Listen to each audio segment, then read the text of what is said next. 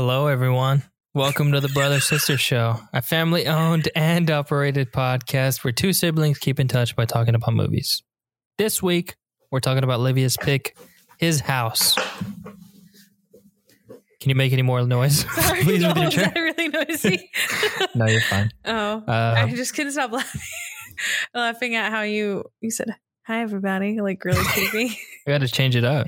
So what's up, Livia? What's new? What have you watched? What have you learned since the last time we were here? I learned a lot about credit scores. Oh, yeah? I learned that, not to bring the mood down right from the jump, but I learned that if you pay off your loans, like your student loans, that your credit score goes down. Which Mighty is fun. Fucked. But yeah, I didn't know that. I didn't know credit scores were started in 1989. That's earth-shattering to me. I learned something else too that I was like, what the fuck this week? But I can't remember what it is, so it can't be that important. What have you watched? So I want to talk about two things because I can't remember like anything else that I watched. Because I'm like you, I think me and you have the same problem where I'm like, I watched like two things and then I asked Sebastian and he was like, well, we watched this and we watched an entire show. Yeah. But I did. Oh, actually, I just remembered one. So I watched a movie called Becky. I don't know if you've seen it. I think one guy told me about it a while ago and I don't really, there's not much to say other, like I don't want to spoil it, but it's kind of like a revenge movie-ish. And the girl and the person that's like, I guess, enacting on the revenge is a young girl.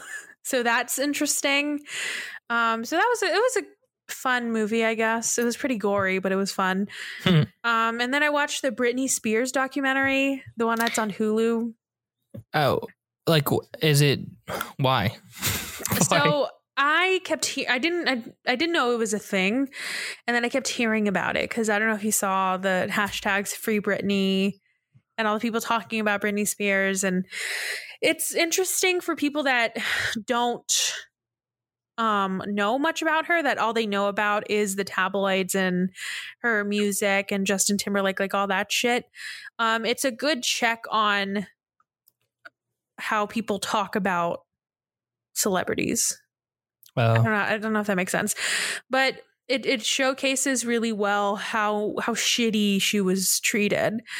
Like if you think about every single touchstone of what you and me have probably known about her shaving her head, about her almost dropping her kid, about like all that, how it was framed in a way to villainize her, even though she was like she shaved her head because she was being used as like a puppet in a machine, and she just wanted to shave her head so that she can prove that she was still her own person. And she tripped and almost dropped her baby because the paparazzi was so intensely harassing her that she was so scared for her child that she drove with her kid on her lap. That's scary. But and she said too, she's country. She said my dad always drove with me like that. And like, I don't not believe her. And also like she said, if you see the video of these paparazzi, the way they're surrounding her cars at all times, yeah, I would be terrified to put my kid into a fucking carrier. Like I don't know how she could have, because of how many people are bothering her, like stuff like that. Or the questions they would ask her. A guy in an interview asked her if she was a virgin. How is that okay to ask? Like just shit like that. Or the very first time, I think she was on like Star Search, or the very first thing she was on, and she was like, must have been like 5 or something. And the question he asked her after she was done singing, 5 or 7 maybe, he asked if she had a boyfriend. What the hell? Yeah. And so just shit like that, just how it was a good, like I said, a self-check on me and how I viewed her. Like I guess I would used to think those jokes or make those jokes that she was crazy, but she's not. Like and even if she is, it's none of my fucking business. Like it's, or even if she has issues, none of my business. Just like, I don't know, it brings into question a lot of like celebrity and how we treat not just celebrity, but women, like famous women. Right. And Justin Timberlake is just an asshole. He's really a piece of shit because like of everything that happened with the Super Bowl just reminded like how people always bring him up after, like during the Super Bowl, what he did to her. Like, yeah, just not a great person, I guess. So he didn't act in Social Network. I don't think so. Oh my God, wait. This is going to take us down a rabbit hole. You brought up Social Network. No, not yet. I want to wait, okay. But I keep seeing TikToks about a certain star from Social Network. I forgot he was in it. And holy shit, we have to talk about it. Okay, so this is the weirdest beginning to one of our episodes ever. It is. It's a cursed episode. It is, because we're going to talk about Armie Hammer. So I didn't realize how much of a, like, I think I saw something that said that his career was going down a free fall right now. I didn't realize how much of that was true until I saw certain TikToks. There's certain news now that comes out where I just avoid it. I'm like, I don't want to know. And the whole cannibal shit, I just heard something about it. I didn't know too much. And I thought it was kind of, people were like making fun. It was like another thing where people were kind of making fun of it. I saw some of the DMs that were like, supposedly ones that he sent. It's pretty weird stuff. It's pretty weird. But I think another thing I didn't realize on top of the weird shit, which a lot of people were making fun of, but I think it also had to do a lot of like, he likes kinky shit, but he's also he's not somebody that takes into account people's consent, which is an issue, obviously. And so that is one thing that's not funny and made my stomach turn a little bit. But then I think that stuff's like kind of died down, especially because of like the GameStop news, which that is insane. I learned more about that this week too. But then there's new rumors coming out that something big is going to happen with Armie Hammer. Hey, you called me in a frantic yesterday. You were sweating. I didn't call you for that, did I? But holy shit. I don't know if because I don't want to like we'll just wait until something happens. All I know, and all I've heard on TikTok and not just on TikTok, because people are like, girl, you get your news from TikTok. I've seen like on other places too, on other outlets. BuzzFeed, The Onion. The Onion, yes. That people, well, also, if you just infer from the news, I mean, his publicist and his agent dropped him. That's pretty wild. Especially to like a degree of actor that wasn't he nominated for an award or something? Like either way, he's in stuff. He's a working actor. He's very famous. And for them to just suddenly drop him, even I think he was somebody brought up something about like, I don't know, if you just look at the past of like publicists and agents who they tend to drop, it has to be bad. Like even with certain like sexual assault allegations, they still keep their team. But these dropped like very recently and suddenly. Like his team must have looked at whatever was in their face and like, for a publicist to look at that and be like, there's no fucking way I'm going to be a part of this. That's like you see no way out. There's no light at the end of that tunnel. Like, oh, there's no money. Like maybe he lost his money, but that's not true either, because it's not only he's not only independently wealthy, but he comes from a wealthy family, like a wealthy family, which also adds on to the lore of what I think he's going to be accused of is probably true, because he's very rich and he has always been very rich, and there's a certain stereotype for people that are very rich. And I'll leave it at that. But wow. I'm going to have my ear to the ground on certain true crime podcasts. We're going to hear about certain stuff, I think. Did someone say Armie Hammer? It'll be crazy. Wow. Was I talking to you and I said, I think that was the earth shattering thing that I was mentioning earlier, because I told you, like, I joked, like, if what I think will come out is going to come out, we have to like postpone the podcast for a week. Yeah, because I would be so absolutely shook. I mean, I mean, now I'm prepping myself, so I think I'll be fine. But like, Nah, that's insane, though. We'll see. I mean, that'll be a movie news segment that will take up the whole podcast. Man, oh man. Okay, but the Britney Spears doc. Anyways, it was good. If you want to learn more about her, she's under a really shady conservatorship, and also just conservatorships are shady within themselves, and you learn more about that. Yeah, and free Britney. This is a free Britney podcast. Credit-free, free Britney podcast. I like it. And then I watched, I don't know if I talked about this special, but I watched a special called In and of Itself on Hulu. I watched it once and it moved me enough to where so Sebastian lives with me now. And I told him, so I think something that's going to happen every Friday is that I'm going to give him options to what we can watch that night. He has to pick one. And he said, okay, gosh. I know.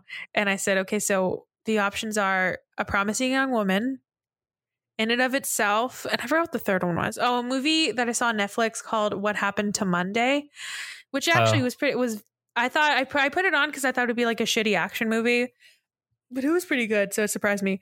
And he chose In and of Itself. And that's another one too where I don't want to give anything away. I will say it made me like ugly cry both times I watched it. It's very good. It's ugly cry. Yeah. Only The Secret Life of Walter Mitty makes me do that. Oh, did I show you my new cookbook? Yeah, the binging with Babish. Yes, and it has. I said a joke in the family group chat. No one said anything because it wasn't funny. I figured, but you want me to tell you, Sebastian and I are gonna make a recipe from it each week. It's the pie, right? The orange or one? Cake, yeah. Mm-hmm, it's in there from Secret Life. And I think the first one is gonna be, we're gonna go in order. And there's certain ones we're not going to make because they're like too crazy or they're gross. But we're making the turkey burger that Chris Traeger made in Parks and Rec. Oh. That has a lot of shit in it. And I don't really like ground turkey, so we'll see how it goes. But it has a lot of cool stuff. Ratatouille? Of course it does, yes. Okay. I'm going to try to, maybe this will be something that I want to post about it. Every time we make it. Do it. I'm trying to think if I'll do it on my personal. Maybe I'll do it on my personal and the Brother Sister Show. Did you post about the website? Not yet. Oh. Maybe I'll do it right after this because I wanted to see what I don't know what caption. You're the caption person for stuff like this. I had one. I thought, okay. But we'll post it. Well, by the time where this comes out, it'll be out. So we can talk about it. Okay. Yeah, but people know that I don't know if people know that it's live though. But I tell people on stream. There you go. But it'll be announced and I'm excited. Yeah, it should be cool. Do you want to talk about it right now or do you want to move on? I mean, go brothersistershow.com. There's a home page which has our latest episodes, an about page which has more information on us individually. An episodes page where you can first you can filter by all of the episodes that I've picked the movies for, ones Livia's picked for, or the ones that have our guest appearances. So that's really cool. And you can like search through those. And then finally we have a contact page where you could just fill it out, give us any feedback. Maybe tell some bugs. Your credit score. Yeah, tell us your credit score, social, the credit card information, so we can make sure that your credit line is okay. Ooh, tell us your theories on Army Hammer. Yes, please. And it has like all of our stuff, our Spotify, our Discord, Instagram. It's our one-stop shop for everything. So go check it out. I worked a lot on it. All right. Other than that, what have you been watching? Well, Did make you write a list? Yeah, right before the podcast, I was like, "What did we watch? Did we watch anything?" No, right? She's like, "We watched a ton, listed stuff. Least important first. We watched Super Bowl, like half of it. Whatever. Yeah, who cares? Right now we were watching Community. We watched the paintball episode, the Western / Star Wars one. Classic. That show is amazing. We also finished One Day at a Time. Very sad. Did you cry? No. Okay. It did change though. It got a little worse when it moved to Pop TV because Netflix canceled it. Then it went on to Pop TV, went in the pooper. And I think CBS is shopping it around. So hopefully something will happen. Yeah. That show is never going to die. Then, well, there's a big thing that hit last Friday. WandaVision. We watched WandaVision. And yesterday we watched Age of Ultron because Kayla wanted to watch because it's kind of, that's when Quicksilver dies. And spoiler, I guess for you too, Livia, you going to watch WandaVision? No. So, this is like the TikTok I saw where it's like a guy explaining to his girlfriend why the last episode of WandaVision is so important. Oh, I think I actually showed it to me where he was writing on a whiteboard, right? And I told him that's Anthony that trying to explain to me what the fuck is going on. So, in the last episode of WandaVision, as I said, spoiler, Evan Peters shows up, who is Quicksilver and the X-Men universe, right? With Wolverine, Magneto. Which Imagine is still having the option of Evan Peters. Maybe, okay, this is another thing that people are going to probably get mad at us for, or mad at me for. Imagine having the option of Aaron Taylor Johnson? Is that his name? Or Evan Peters and choosing Evan Peters. What? Sorry, go on. I mean, I like Evan Peters' Quicksilver a lot more. It's just a lot more fun. The other one's hotter, though. especially watching Age of Ultron. Yeah. He's just Quicksilver in that movie is just, wow, what are you doing? You're fast. I get he's young. He doesn't really know his powers, but whatever. Anyways, this is the moment we'll look back and be like, this is when the multiverse started. This is it. I mean, you could argue it started earlier, but is that how, when they say that, is that how that's how they're going to justify X-Men joining and then Fantastic Four? That's a lot of theories, yeah. There's a line in the latest episode where I forgot her name. The detective says it's like, oh, I know an Astro or and it's Mr. What's his face? Reed Richards. I know, but then I saw that and they were like, and you see the four in the background. It's like the Fantastic Four, and I was like, okay, that's too much. That's a little much. But I feel like this is that episode was the start of something. So WandaVision's all right. I'll give it something. I'm glad I made you excited. Yeah, I mean the possibilities are endless. Where does Tobey Maguire fit into all of this? Oh, I just saw Tom Holland was like, no, they're not going to be in it. Okay, but yeah. Yeah, I think it's just because he's like infamous for like spoiling a bunch of stuff. And they always say that shit. Who cares? I mean... Yeah. Oh, I also saw, this is a long time ago, that Willem Dafoe was seen like in the area of, or if not on set, I think. Okay, that's the only thing I care about. If I see that Spider-Man movie and he pops up, I'm going to cry. Don't tell Harry. Wait, but how would he? I don't know. I get some gears turning. I see him turning. I don't know. I mean, truly, I would, if they hired, they would never, but if they would ever hire me to be a writer in one of the movies, I'd be okay, but like, can we find a way with all this nerd shit? Can somebody find a way to put Willem Dafoe in this movie?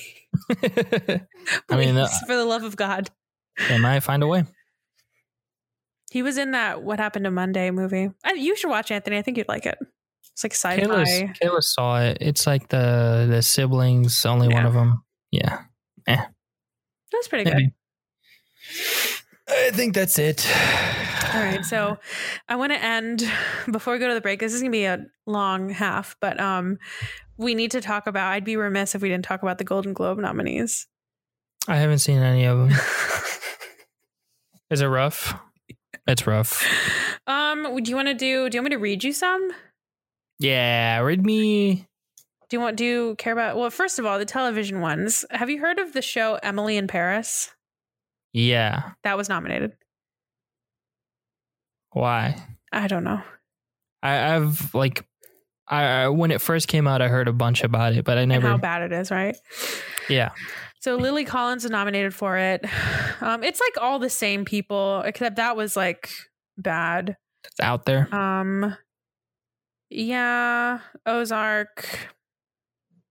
Trying to think of like the really bad ones. I can do the best. So best television series drama is The Crown, Lovecraft Country, The Mandalorian, Ozark, and Ratched.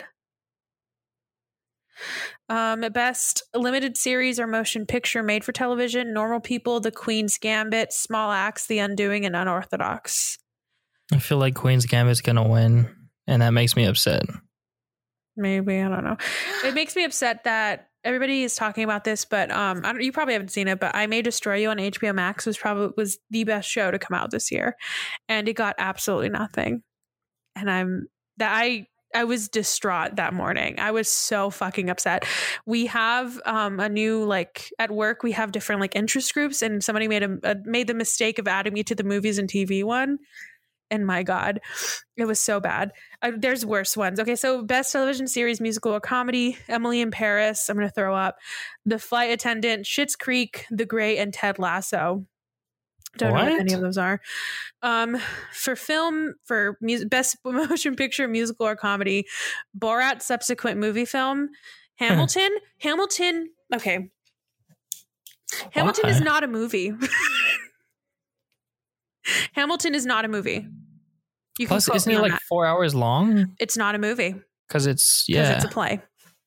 You can't just film it and say it's a movie. Hamilton's not a movie. Okay, music, which is Sia just professing how much she hates autistic people. Palm Springs and The Prom. Palm Springs. Palm Springs is good. Well, music, okay, we haven't got into this, but Sia made a movie about a nonverbal autistic woman or girl. And she cast somebody that is not autistic, and she got into fights with actual autistic actors on Twitter about it, and said that she did that. The girl Maddie Ziegler, the one that she always has in like music videos, she cast her as the main person in the movie, and she argued with people.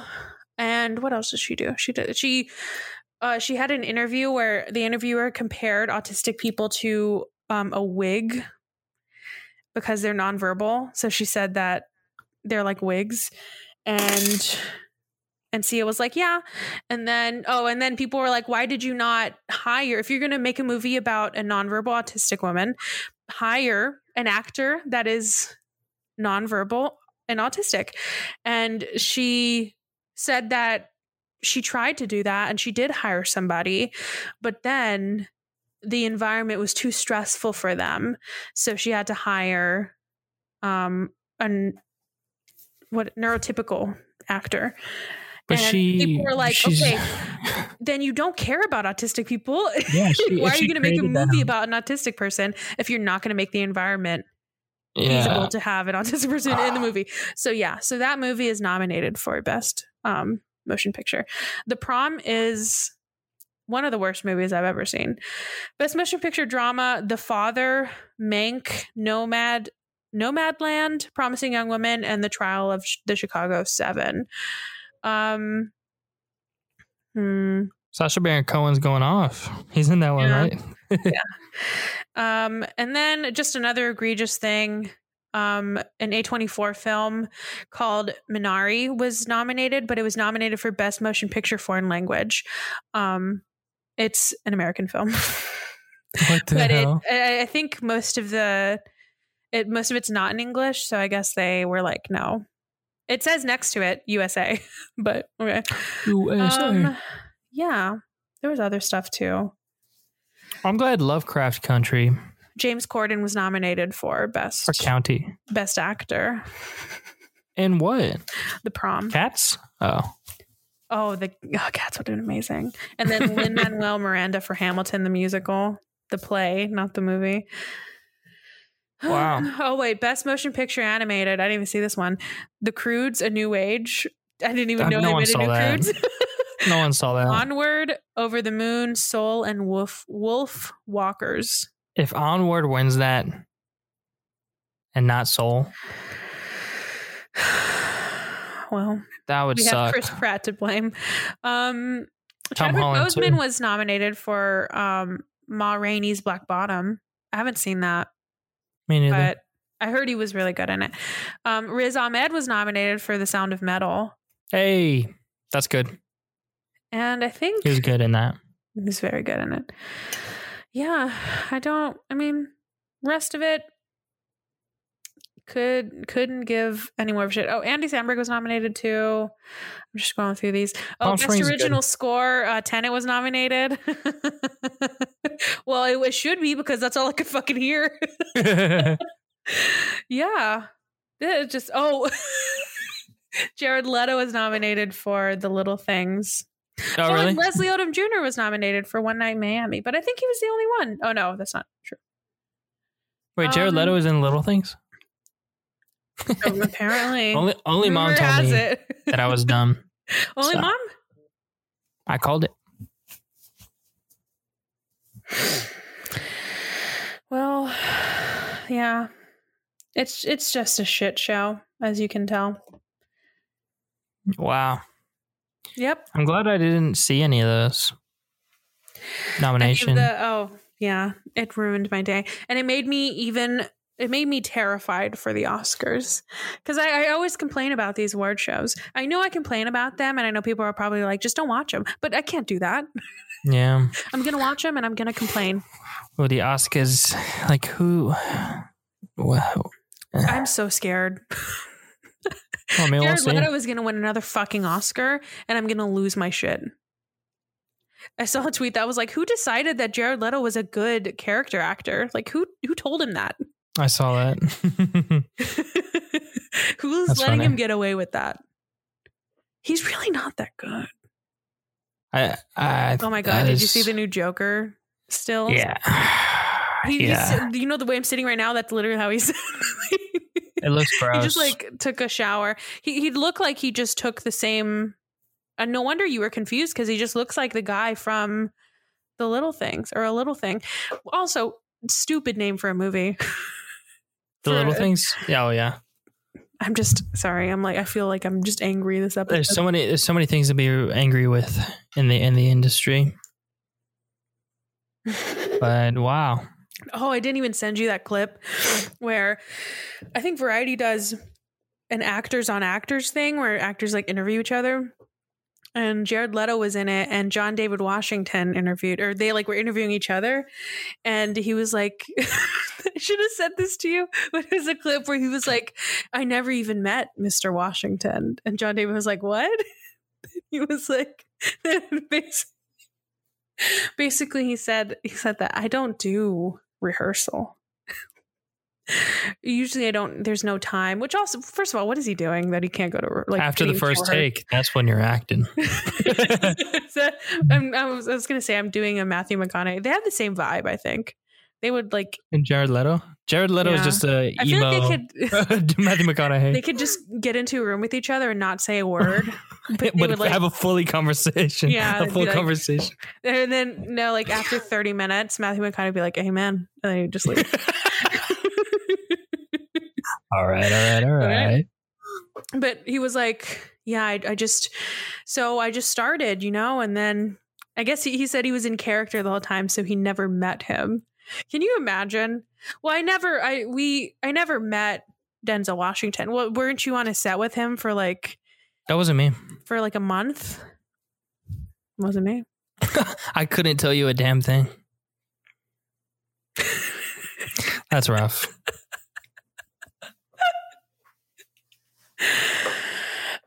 Can you imagine? I bet whenever somebody like I bet when Denzel like signed on to be in this movie, they were like, okay, but Jared Leto is going to be the He's like, he's like, God fucking damn it. You're lucky I need this paycheck. He's the one who was like, yeah, I just came back from the desert. What's happening in the world? What the hell was that?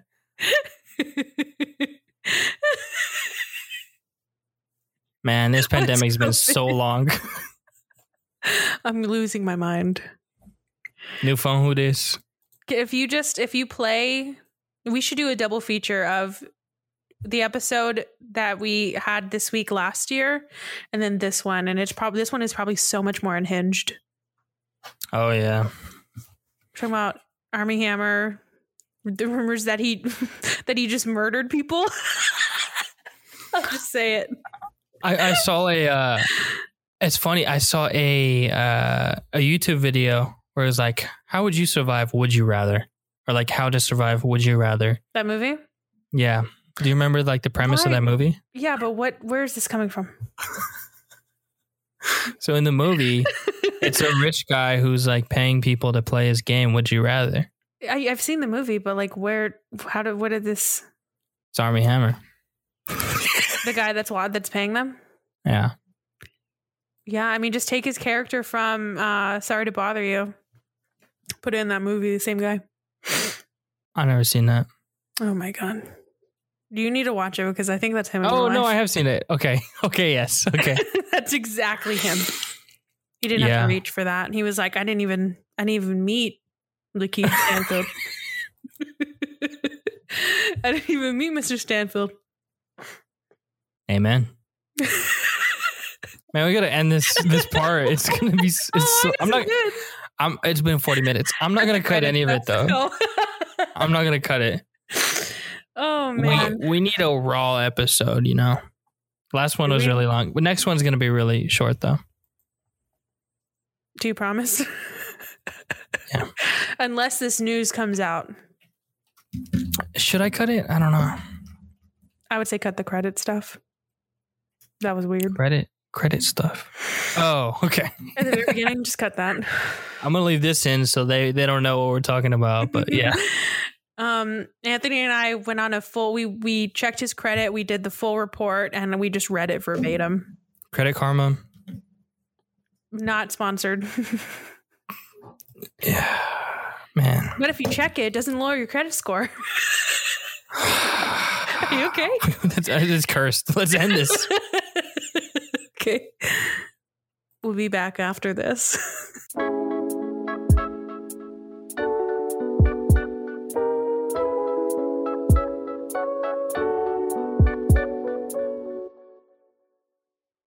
A refugee couple makes a harrowing escape from war-torn South Sudan, but then they struggle to adjust to their new life in English Town that has an evil lurking beneath the surface in his house. Directed and written by Remy Weeks, story by Felicity Evans and Toby Venables, starring Shope Durisu, Wunmi Mosaku, and Malaika Wakoli Avijaba. Nailed it. As for the monies, we don't have those numbers because it was released on Netflix very recently. Mm-hmm. So deal with it. Yeah, deal with that. As for how the critics received it, a 6.5 out of 10 on IMDb, 100% on Rotten Tomatoes, and 72% on Metacritic. These figures are as no, I was gonna say are as of the recording date. Could change. How? How? I don't know. What the hell? You okay? It's a cursed episode. Didn't we say that last time? Yeah, but that one wasn't as weird. Yeah, this one's kind of weird. But let's go with it. Maybe there's a witch that's cursing this episode. Ooh, spoiler. I mean, your corner is kind of dark. The closet door is open. Who knows? And the like angle is very like creep, Blair Witch Project-ish. We could be an unfriended Zoom call. Sebastian, I should have Sebastian just like stand in the corner, just facing Blair Witch style. Producer Sebastian back there. Checking the levels. All right, let's get started. we start in Sudan. We have a family that is at the center of this film. They start in a car or a truck, the back of a truck, and then we see them in a boat, but they fall out. It's very dramatic. Everybody is in the boat, like fell off, or I don't know exactly what happened. I guess the boat sank. I don't know. During a storm, yeah. Yeah. But it turns out it's a dream. It's a dream of one of our main characters, Bull. I think it's B-O-L. I think they say Bull, right? Mm-hmm. And then his wife, Rial. And they're a couple that are just escaped South Sudan. They're in a detention center. And then one day they're told that they're being released on bail as asylum seekers, which is a wild phrase to say.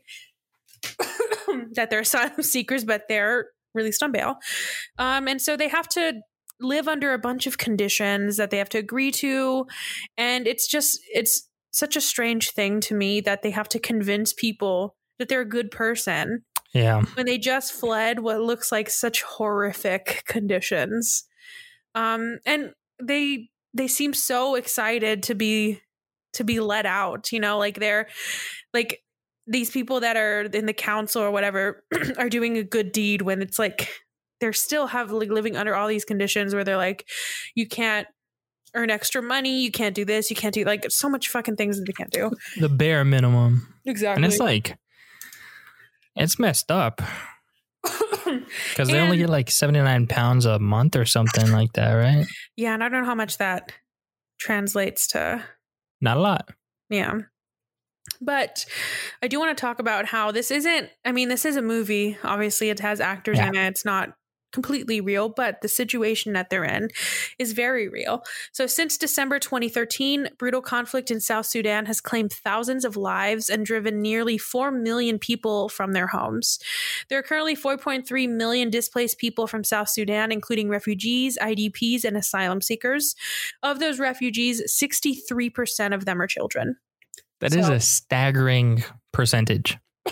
I know. And it's a staggering amount of people. I mean, 63% is a big number, but 63% of 4 million people is a lot of children. And who knows the kind of shit. I mean, just this movie shows you the kind of shit they went through and the stuff that just because they're seeking asylum in a new country does not mean that they're free from what happened to them. And it does not mean that they're free from the assholes that live in other countries. So. Plus, it's just like one scenario. It's what? It's only one scenario, like the movie that we see. Exactly. I can't even imagine the different stories for the rest of people that have gone through this and will go through this, have gone through this. Yeah, it's wild. And I do want to remind people that this isn't, I mean, sometimes you can separate it, especially because, they have different accents, especially the people that they go to English Town. So it feels very separate from where we are, but we still do have asylum seekers coming to America. So this is not something that we're, taken like too far separated from. So just have that point of view. And I also want to make note that one guy in the detention center, that before they left, one of the other people from Sudan that was, I guess he was like their roommate or something. He said, don't give your hopes up, because I forgot exactly what he said. I know he said that. And I think he said something about how, whatever they're giving you is still not yours. Like they still own it. So do not get your hopes up, which is at first I'm like annoyed, obviously. And they kind of ignore him, but like, he's got a point. So they arrive to their new home and it has even more rules. Like he just lists off all the shit that they cannot do. And the house itself is a shithole. And what's worse, if anything actually can be worse, is the fact that they have to fix it up themselves. So when they walk in, the door, it just falls off. And he's like, so you can go to a hardware store and just get shit to fix that. Yeah. And they're just like, and it's so sad because they look so happy. I mean, Bull is like, he is beaming. He's so excited that this is their house. And I think Rial keeps asking like, this is this entire place is just for us. And he's like, yeah. And that bothered me.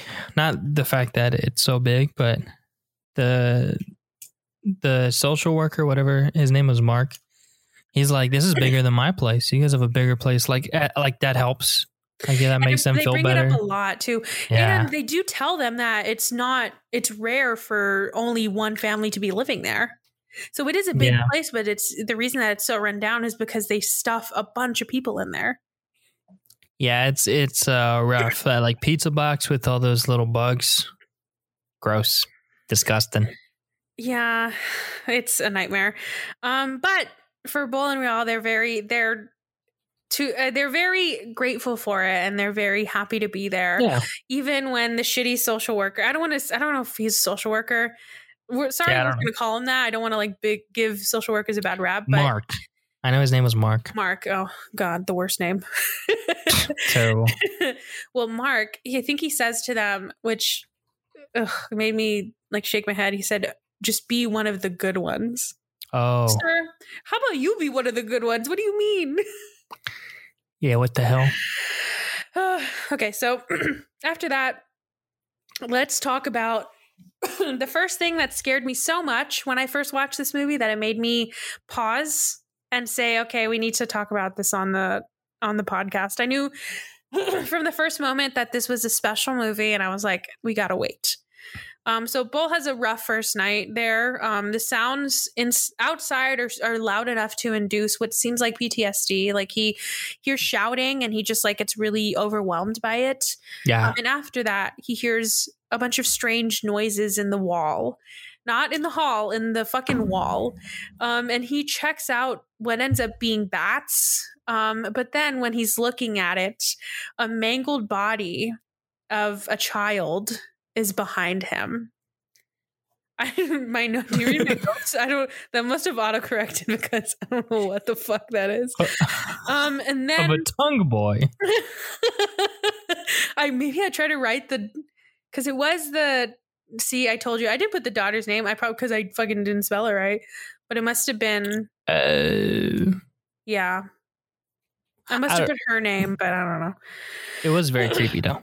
Yeah, it was scary, and it scared the shit out of me, and I was like, okay, we gotta wait. And then I appear in the movie. This woman is looking out of I think their neighbor is looking out of a window in a pink robe, petting her cat ominously, and I was like, ooh, smoking. Yeah, that creepy bitch that's just nosy as hell. That's me. And the next night, Bo hears something in the walls again. This time, the wallpaper just peels off. But Bo doesn't like that surprise, and honestly, neither do I, because those walls look shitty as hell. He's like, "Oh yeah, that was." It's like a perfect peel too. He's just watching it, like, ooh, okay. And then he pulls the rookie mistake of just pulling the wires that are exposed. That he shouldn't, because the power instantly goes out as soon as he pulls them. I don't know what he was thinking. Maybe, I don't know. Especially because it was obviously exposed wires. He could have killed himself. And then he pulls it even more. It turns into rope that has seaweed hanging from it, reminiscent of the boat incident. Obviously, that's something that's hanging over them. And then he pulls it. He keeps pulling it. I think there's a doll wrapped in it. Mm-hmm. And then somebody or something pulls the rope back, and it scared the shit out of me. And I do want to talk about the camera work in this movie. And I think overall it's really good. But there was this one instance where I was like, holy shit, where he is pulling, I think he's pulling the rope or something. He hears something behind him and he looks, and instead of looking at it, or instead of us seeing him turn around, the camera looks like it turns around for us, and it scared the shit out of me. Not because anything was showing, but it made me so unsettled, because just imagine something scary happening in a movie and you're put in the point of view of the character. That's so unsettling. And just that one motion of that, I loved it so much, but it made me so scared. I haven't seen that in a lot of movies. In a while. I mean, I know I've seen it before. Yeah. And especially usually when movies do that, I feel like a lesser filmmaker would just do it a lot, because it's it could turn very gimmicky. But I love that. I think that's the only instance that was used. So it was very effective, where it was very jarring. I'm having, I guess, deja vu about talking about this exactly with Insidious, I think so, yeah. with that jump scare where he's like right over your shoulder, like the exact same. Yeah. And it's the thing that's Discussion. upsetting, at least with Insidious, if I was a horror filmmaker, and I guess if I ever wanted to make one, I would be furious after seeing that. Because I'd be like, I can't ever fucking, that's a genius scare, and I could never do that. Because then people are going to be like, you just copying what Insidious did. Yeah. I don't know if this movie was to that level, but that I can picture somebody making a film being like, God fucking damn it, that's amazing, and I can never do it because people are always going to think it's derivative. Maybe in like 20 years, but I mean, everything's derivative. But that would be blatant. Oh yeah. You know what I mean? Like that's something so original and so good that there's no way you can replicate it ever. Do you see what I mean though? That's the goal. I know, and that would make me so angry. That's like when you hear, I don't know if you hear this a lot, but when you like listen to interviews where, like for instance, for Fleabag, like a lot of writers, when I hear interviews, they're like, what's the favorite thing that you watched this year? And they're like Fleabag. And it made me so angry when I watched it because it's so good. And it's so like, there's no way I could never do that. It just makes you so angry that you can never, like, if I listen to a podcast that talks about this movie and they do it better, I'd be pissed. But all they'd have to do is not talk about Armie Hammer. Like we set the bar really low. Exactly. Or Jared Leto. Just never mention Jared Leto. Never say Christopher Nolan's name like in one episode. And then that's a perfect podcast. Well, we'll never get to that status. And I don't want to be a part of it. No, I would nothing to do with it. All right. And okay, so back to the movie. So it's very heartbreaking to me that in the house that is so shitty, that is like the wallpaper is fucking peeling off by itself, that they still want to make it home. Like the next morning, Bull is he's still trying to have a new start. And no matter where they go, they're still reminded what they ran from, because all of the things that are haunting them is from the boat, or it's from their daughter. It's like all these things that are still like hanging over them. And I mean, I guess when I wrote that, I was like, I'm just talking about the movie, but that's what good movies do, where you're just talking about the movie, but I'm actually talking about grief and about survivor's guilt. Like the movie makes you think of those things in different ways. And I love it. It's so good because it's like, I've never gone through that. And I didn't realize that this movie was doing that until it was like almost too late, you know? Exactly. We'll talk about it a little bit later, but I think a lot of great horror movies are doing that now. Yeah. Talking about real things. Scariest things are real. Not in like a luxury way where they make you experience it. But I have little notes about this, but yes. Yeah. All right. So after this, Rial is trying to find her way to the doctor and she gets lost. And she runs into a bunch of asshole children. I fucking hate teens. I just want to say that right now. And she finally finds her way to the doctor. But I just want to say that teens suck. Because they tell her like to go back to Africa. Ugh. And like, kids suck. But they don't know. The thing that makes me so mad is that they don't know the gravity of what they told her. Because she is like, because of, it's not just like of the circumstances of her having to leave her home. But I mean, like I said, it's a great commentary on that, where people are like, especially in this country now, when people say shit like that, you don't know what they've been through. Exactly. And you could be triggering so many things that you don't even know of. Whew, okay. And I also wanted to take a moment to talk about this very cringy conversation that Rial has with her doctor. And so let's talk about traditional scarification. And as the doctor awkwardly asks Rial about, she compliments her scars, I think, right? Mm-hmm. And so this is just research. I don't know too much about this, so this is what I found by just Googling stuff. Facial scarification is practiced among many ethnic groups in South Sudan, and various marks across the faces of tribesmen given give identity to the tribe and beauty to its women. Men of the Dinka tribe in South Sudan scar their faces with 3 parallel lines across the forehead in a rugged display of courage to the tribe. The marking is common as initiation pattern to parenthood. The Nuer, Nuer, I think it's a tribe name, as well receive facial markings as part of their initiation into adulthood.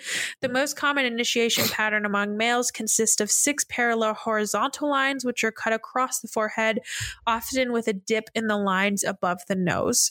Part of the Dinka and Nuer, other ethnic groups, or apart from the Dinka and Nuer, other ethnic groups like the Shilluk and Mundari practice facial scarification, all with their unique style of lines and dots. I don't know. I think for Rial, she has like arrows on her temples, and then I saw that Bull has some on his arm, I think. Yeah, I was just gonna ask. I couldn't remember if he had any on his face. I know Rial also has some on her arm because she says that she got both just to survive, basically. Exactly. And to talk about that a little bit more. Most groups consider the facial scarification as part of their culture, whilst up to today, it is not clear if the facial scarification was part of culture before the colonization period, or if the British colonizers introduced it to differentiate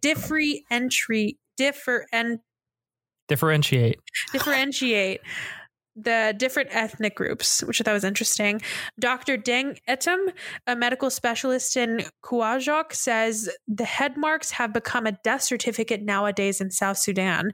One of the reasons, according to the doctor, is that many Dinka and Nuer were killed because they were able to identify each other through the traditional head markings. So exactly what you said. So that's why it's so cringy that the doctor complimented her, because she was like, bitch, I had to do this just to survive. I mean, like I said, in some of the cultures, it is a mark of beauty. But if you don't know that and you're like commenting on it, then it's very cringy. And Google's free. I just found that in one website. So there you go. And also she's like talking to her as if she has treated other people that are in the same situation. You wouldn't think to just do a quick little search, Miss Doctor Lady. All right. So Rial tells Bull about what the entity said to her. I think at this, I go between calling it a demon, but I think she calls it a witch. I know it has a name that I found in like certain areas. But what was it? Apeth. Or a peth. Oh. Okay. A night witch. Oh, okay. So if I refer to it as a demon, know that I'm saying a witch. So she says that the witch told her that they don't belong there, that if they leave, they can be with their daughter. And after this is the part where I regretted watching this at 11:30 p.m. on a Monday night. I didn't end up like being actually scarred by this movie, like really scared to the point where I couldn't sleep or that I keep thinking about it. But it did freak me out at this moment where the kid is staring at him from the hallway. That scared the absolute shit out of me. And I have no idea. Like, he ran out of the house after that shit happened. I have no idea how he ran back into the house. Well, or how we went back into the house. I would have been gone. Yeah. But I mean, in his shoes, because you were also in this scene too, where she's just like staring at him like, what the hell are you doing? I would have been like, can I like his awkward smile. Do you have a couch? He's just like, he's trying. He's funny. I forgot how funny he is.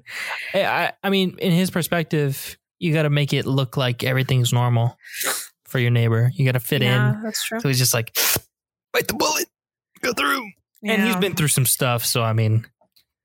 Poor guy. Yeah. And then after he freaks out, Rial's just waiting. This is my favorite part where she's waiting at the stairs and she's like, well, I wish somebody would have warned you that there's a fucking witch in this house and she wants us to fucking leave. I wish somebody would have told you that. Just that look she had where she was like, well, I fucking told you. Yeah, what the hell, bro? And then he says, you're right. So we got to start burning everything, including the scarf that's on your head. The necklace. I laughed so hard. Or the necklace, everything. Even his shirt. But like, I don't get like why not all their clothes. I don't know. I just was like, it didn't make sense. But I mean, it's the middle of the night and a witch is haunting them. So I doubt logic is at the forefront of their mind right now. Just saying, Bull. Don't make sense. So the next day, Bull gets some clothes at what looks like an H&M. That's what Sebastian said. He was like, is he at a fucking H&M right now? And I hope you noticed the guard that followed him as soon as he walked into the store. He was like on his magazine. He put it down and he was like, I got to follow this man. And I like that they didn't, like, that was the only instances of us like seeing that, you know, like it was very clear what he was doing, but they didn't really pay too much attention to it. Like, I thought he was going to have a altercation with him, but too. But I like that they did that they made sure to still keep him in a world that was very real, that's very much something that would happen just based on how he looks, which is sad. But like I said, I like that they mentioned that, or that they had that. It's real. Exactly. After this, I think Rial, she says my favorite. Oh, no. So after that, he fixes up the house and he walks into the kitchen and Rial's just whispering to the witch. I laughed so hard at that, where she was just like, he walks into the room like, excuse me? Who are you talking to? And my favorite quote was what Rial says about why she's not scared of it. She says, and I'm paraphrasing here, that after all the shit that they've gone through and all the things that they've seen men do, you think a couple of bumps in the night scare me? Man, that line delivery, perfect. What so a boss move. I know, this ain't shit. And she kind of like, she keeps that same energy throughout. Yeah. Where she's about it. Yeah. She's like, she just looks annoyed, which I love. And I've always, you know what? I think that's why I love this movie so much. Cause I've always said that. Yeah. I've always said, if I get haunted by a witch, or a demon, I would be just so annoyed. I was just about to say I'd be so pissed. Like, get over it already. Like, can you wait? You know, like we just moved here. Can we settle in? Can we get a fucking moment to breathe? Yeah, that'd be my mood. I'd just be so pissed. So very relatable. And the animation, I just want to take a note about the animation and the makeup is so cool. It's so good. I don't know. I think the big marker for me, at least there were some moments where I could tell that it was like CGI, but for the most part, whenever they're attacking him with like the really cool like light trick where the light is turned off and then he can see them, he turns it back Lights on, out. But then like, yeah, but it's like, it does it a really inventive way. Oh, it's like not, especially when the daughter turns on the light and then turns it off. God. Because like you said, at this point, the like nightmares have only been in the dark and she's there in the light. Yeah. It's like, oh shit. It's like, you're not supposed to do that. But that is the turn of like kind of, I mean, Lights Out, maybe not the movie itself, but that short film, it kind of, it did that Insidious thing. But then this one, I think this movie did reinvent it in a way that was very, like it didn't seem derivative. I definitely thought of it after, but the way they did it was so smart, where there was like, it played with two different light switches on opposite sides of the room. The fact that he was in the room with the entities, the fact that he could still hear it moving, like he could see the footprints in the light, that he could hear them. Yeah, that it just, I think also too, because at least in the short film, they're separated by rooms. Like one of them is in the hallway and she's in the room, but they're in the same room and it's very claustrophobic. So I feel like there's just different ways. That's what I mean by there's different ways you could do that Insidious scare, but you would just have to do it so differently. And this movie does it very well. Oh, well, the short, now I'm thinking about it, the way it ends is actually really cool. Kind of similar to how she does a light switch where he does the yank. Yeah, you know. I mean, like you said, it's really hard to be original, but there's ways that you can change it, and maybe even just changing the setting of the movie, just having it being a movie about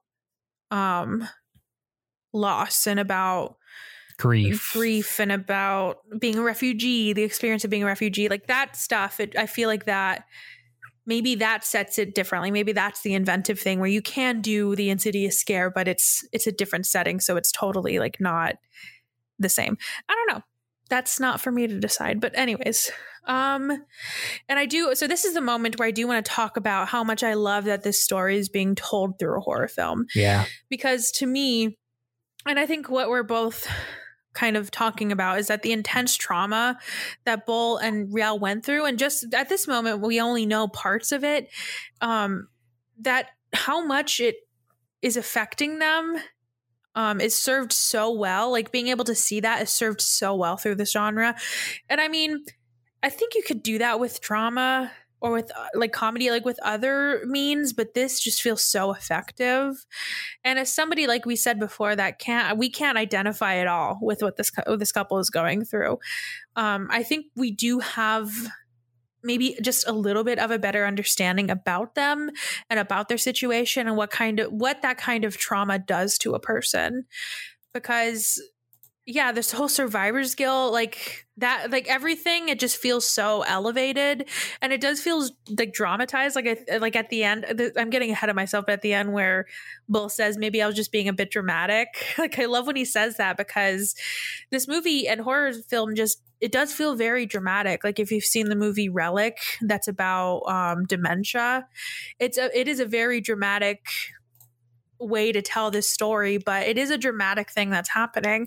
And I think the only way to sort of show people rather than tell them is through a movie like this. Yeah. There's a lot of interesting, like the imagery. Yeah, there's a lot of interesting like ideas. Like just with horror, I feel like a lot of, I mean, you said this earlier, a lot of scary movies are shifting towards this where they're more based in not so much, oh, there's a scary guy. Oh no, Mr. Scary Guy, stop it. It's based in real like themes, real stuff. And I think that's for me, I really like movies like those because not only are you scared and you think about that, because I'll think about movies that genuinely scared me, but they also teach you stuff. Yeah, and if you want to be truly scared by a movie, then that's the way to do it. Yeah. I mean, not to say that a movie like Blair Witch isn't scary. Yeah. But what does it teach you? Like a witch is scary, right? But like, I mean, I know they're not real. Well, I don't know. I choose to believe they're not real. Oh God, the light. You see how the light keeps like going on and off. Never mind. I'm sorry. No, but like, you know what I mean? Like that is kind of easy in your mind to just put away or to compartmentalize. But a movie like Hereditary, where it's teaching you that like fucked up shit that's happening throughout your family, like mental health, for example, there's certain things that are genetic and you can't escape it. It's going to happen to you. Like that shit, that's hard to, I mean, that movie is scary, but that movie is like the way that it's trying to teach you something is fucking scary. But that's how it feels when you're going through something like that. It does feel, I mean, the very few movies that I can watch and that I can identify with, this is not one of them, but as speaking of like thinking about one that I can, it is very scary. Yeah. And to a certain point, at least for me, I love movies like this. It sounds weird, but I love watching movies like this because at least I can't speak to being an asylum seeker, but at least to the movies I'm thinking of, it feels kind of comforting that somebody went out of their way to make this movie to show you, I know what you're going through and I'm trying to tell other people. And it does feel weirdly comforting that people are telling you, yeah, it's scary. Yeah. It's okay though. You'll be fine, but it's scary. Sometimes you need that. But yeah. I love horror films. And I love this. I love that horror is evolving to that. To these movies that are going through like we can't just be scared of a demon anymore. It has to be reflective of your intense traumas that you experienced. They're hitting you with it. All right. So after this, Bull goes back to the social worker from the beginning, Mark, to tell him that the house is just not working out. But the guy is not really at any help. He tells them that them leaving just will not bode well for his case. And that it'll show them that they're not adapting well. And Bull's like, "No, we are adapting well. It's the house." And then we hear in the background where some of the guys are like, "Well, that house is bigger than mine." Nobody fucking asked you. Is it big enough to house a witch? Do you want the witch to be living on your fucking couch? No. Come on. He just leaves. It's so funny. Yeah. Well, not after just absolutely destroying his glass cup. I thought he threw something. Yeah, that's what I thought. Dropped it. That's what I thought too. Or I thought it was a window. He must have been gripping hard. I don't blame him. And after that, they go to the house and they see all of the holes in the wall. I love when the way Bull's sitting on the couch. Yeah. How he has his hands on his knees. And it's so funny because Real comes in and is like, "Oh, did you tell him about the witch?" Like all nonchalant. Yeah. It's like, oh. So that Bull begs them not to report it because he does not want to go back. And then they start to agree. They're like, "Fine." Mark's like, "It's okay. We won't say anything. You just got to fix it." And the other guy's like, "What?" And then Real walks out. Oh, one more thing. Did he mention the ghosts? That's so funny. Oh, and then she's wearing like a gown kind of thing. And it just, Mark is like, "What?" Oh God. But this is the perfect time that we need to pause and talk about Real's performance. The actress name is Wunmi. Oh God damn it. Wunmi Musaku. Sorry. Wunmi Musako. Her performance is fucking amazing. She's so damn good in this movie. I think they both are, but to me she stands out. She's like, even the looks that she gives to him when she at this point, whenever she tells him, "I'm going to go back because we don't belong here." And Bull's like, I don't want to, we should be staying here. And she the looks that she gives him to basically tell him that the fact that he wants to be so much like Mark and all the other white people that are living there is pretty pathetic. She just and the fucking daggers of the look that she's giving him is cutting through him. It's like, oh, she's so good in this movie. But he's not really fazed by her, and it seems like he's even more determined to keep her in that house, so he fucking locks her in. He does the most. He messes up the house even more. Yeah, it really stressed me out. Please stop breaking shit. And then he decides he's going to talk to the damn witch. And the witch tells him to cut open his flesh. Just casual, cut open your flesh to sacrifice yourself for your daughter.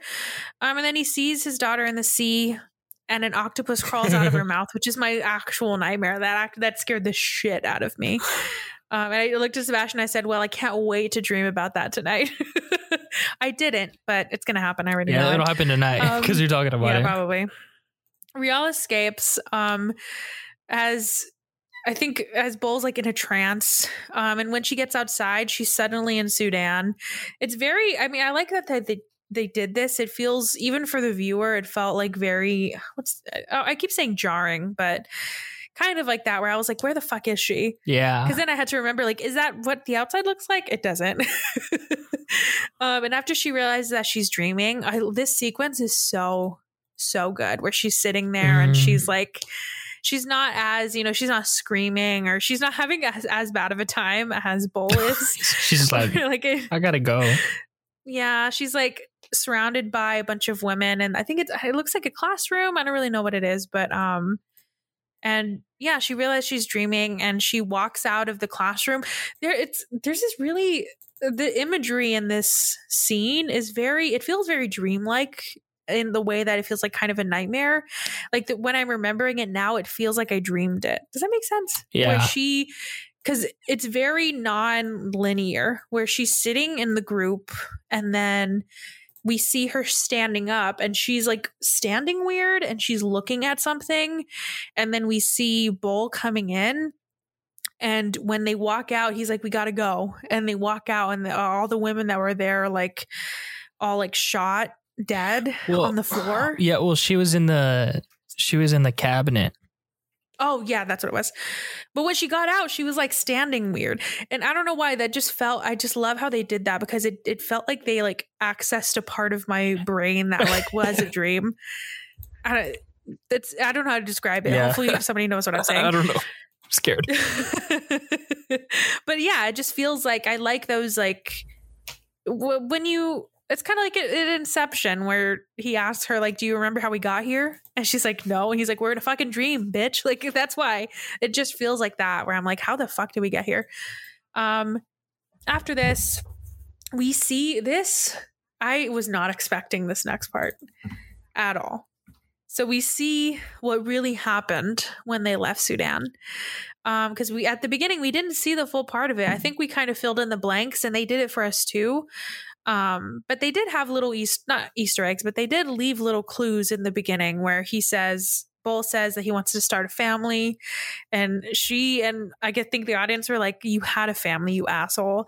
Like it's like, there's like little things that happen. Or she tells this story about somebody stealing, and she says when she talks about the house, she mentions that they're stealing it. She just mentioned stealing a lot. And so now we know why. So whenever they were trying to leave on this bus, they were only letting people with children on. And so Bull just took a child. He just found a child next to him and he said, this is our child.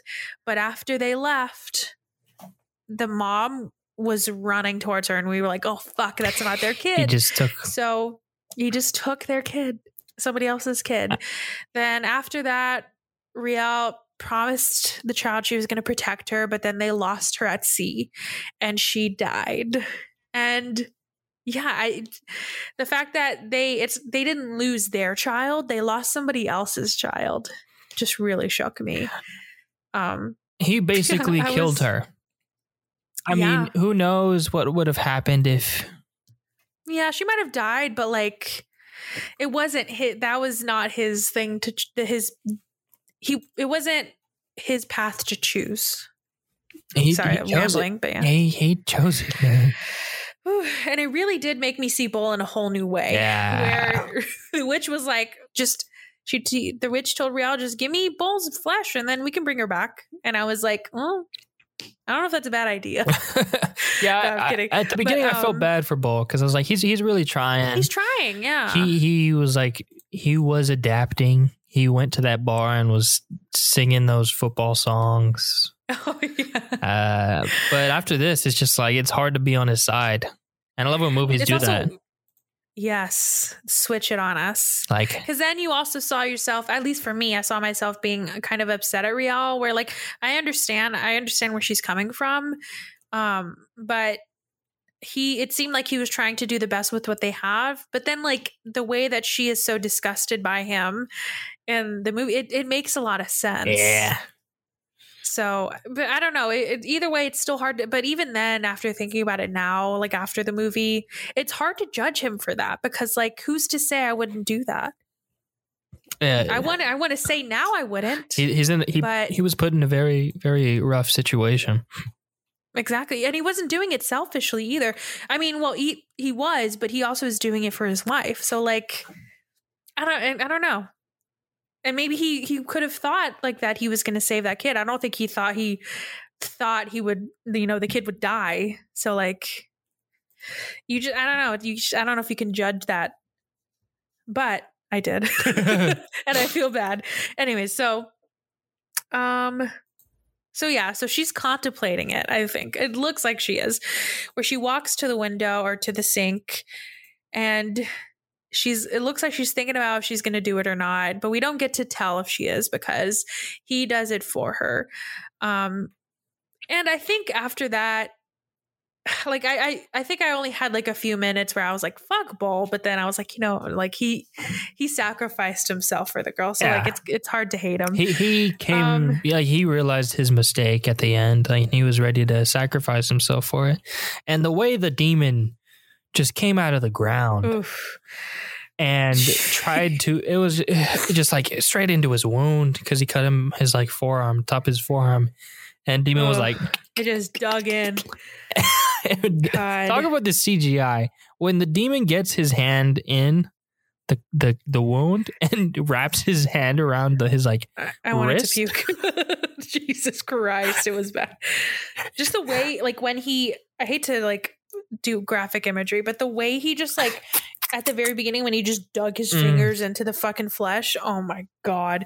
But that imagery though is so powerful to the grief. Like he's letting the grief take him, right? He's letting his demons take him. Yeah. And not the only way, but a great way to show that is to show that gory image. And I think maybe some people, for some movies, it feels like too aggressive, but I think for this movie and the purpose it's trying to serve, it's perfect. Yeah, it was reaching this point. I'll never forget that image ever. It looked like a knot in his wrist. Oh, and those fingers. Ugh. Even his face, because when he talks to Bull, all you see is his eyes in the shadows. Yeah. Then you see his face. When he talks to Rial, they never really. I don't think he shows his face. No, we got Voldemort. And then showing up. I was gonna make a joke, but I don't. Never mind. I'll just move on. Okay. I was gonna say, and then Mitch McConnell just crawls out from the floor. Yeah. That's funny. Keep it in. Fuck Mitch McConnell. All right, so as the demon takes him, the girl, she does come back to Rial. She holds her hand, but then Rial, I think she has like a flashback of her and the girl in Sudan, and then she just decides that she lets go of her hand and she kills the demon to save Bull. And in the end, after that horrific night, Mark and the other workers, they come back to take pictures and see that everything is, I mean, I said that it was looking okay, but it still looks rough. It's like all patchy, but it's not, there's no holes in the wall. So like, whatever. And I wrote what Bull says at the end, what he says to Mark, when Mark asks if the witch was still there. I think he was like joking, asking him that. But Bull says, your ghosts follow you. They never leave. They live with you. It's when I let them in, I could start to face myself. Dang. Bull's got bars. Yeah. And I hate bars. I hate when movies are like kind of hit it too, nail it too much on the head. But like that, I think that's a perfect way to put it. It doesn't leave it too much to interpretation. He's like, I had to face it. And we did it and we're fine. But I do want to like have a question about, this is probably a stupid question, but after this, we see a really powerful image of like, after they leave, of Bull and Rial, like standing in their house, and a bunch of other, I think spirits or people are standing there with them. Are those the people? Those are the people in the boat, right? Well, it's them, but it's also the people that all died in the classroom with Rial. I'm sure all the people who didn't make it on the bus. I think it's just everyone who didn't survive. Oh, who didn't? Okay, that makes sense. Because like we said, it brings up a great theme that I hadn't noticed until the very end about survivor's guilt. I mean, I obviously noticed like, the demons and what happened to them, but I think a huge part of it was the survivor's guilt. Especially, I mean, I think it's very much multiplied by the fact that they stole a girl and then she died. Yeah. But it does feel like something very realistic that a lot of refugees deal with. And like we said, something that we can't identify with, where you are grateful. Like it's the conflict that they had, where they're grateful to have this new chance, but this new chance is stained by so much blood that they experience and that they had to go through, and that know that other people that are in that house, the other spirits in that house, that they can't experience. But I guess the other side of that is that Bol and Rial get to bring that. It's kind of like, this is a weird movie to bring up, but like in Coco, when they, when they said that the people move on to the other side, or they, not the other side, but they get lost when when the last person that remembered them died. And that kind of made me think of this, where even though these people, they can't bring these people back. I mean, who's to say if Rial could have actually brought her back? Yeah. But the fact that they are alive and they can and they remember and they can tell these people's stories and that they remember what happened to them, I think that's a really important piece of this. And I just really love that they showed that. Yeah. And hopefully people that are going through that, in any sort of survivor's guilt, that you realize that you shouldn't feel guilty. I mean, this is not going to solve it, but you shouldn't feel guilty for being the one that survived, especially when you have the purpose to like share the story with other people. Yeah. Like through like a movie like this. Yeah. I mean, that's the great thing about movies. Yeah. Show all the stories, tell all the stories. And I guess a really good question that we're left with, at least I found, was if I don't know if it matters, we don't have to answer it, but if this actually happened or if it was all in their head. Because for me, I first thought that it was all in their head and that it's clear to say that. But one thing that makes me question if it actually was in their head was at the end when Mark comes, like Mark and the other people come, there's a carpet over the sinkhole. Yeah. So how else could that have happened if not for the witch? I don't know. I mean, if it was in their head, they probably did something to make that, but I like to think that it really happened, because that makes the movie, I don't know. That's an interesting question that, I mean, who's to say if the director even wants us to ask that or if that's even relevant? But like, I just thought it was interesting, especially when they made a point to show the carpet being covered. Yeah. Or the sinkhole being covered. Yeah, well, I don't remember. Is she wearing the necklace at the end? Because he burns the necklace, but then it gets brought back to her. She was wearing the necklace. So that's the only thing. Because like I'm trying to think if there's any other. We can't see if Bol has a bandage either. That's true. And because she has long sleeves. But if you see Rial, one of her arms has a bandage hanging out of it. Damn. I don't know. Just something to think about. Do you want to? Okay, last thing. I don't have any fun facts because the IMDb didn't have any. But do you want to do what prop would you steal? I don't know. I'd take the necklace. Ooh, I take the doll. That doll's creepy. Exactly. Add it to my collection. I have a voodoo doll, so I'll just put it next to it. Spot on. Yeah. Well, his house. I like that.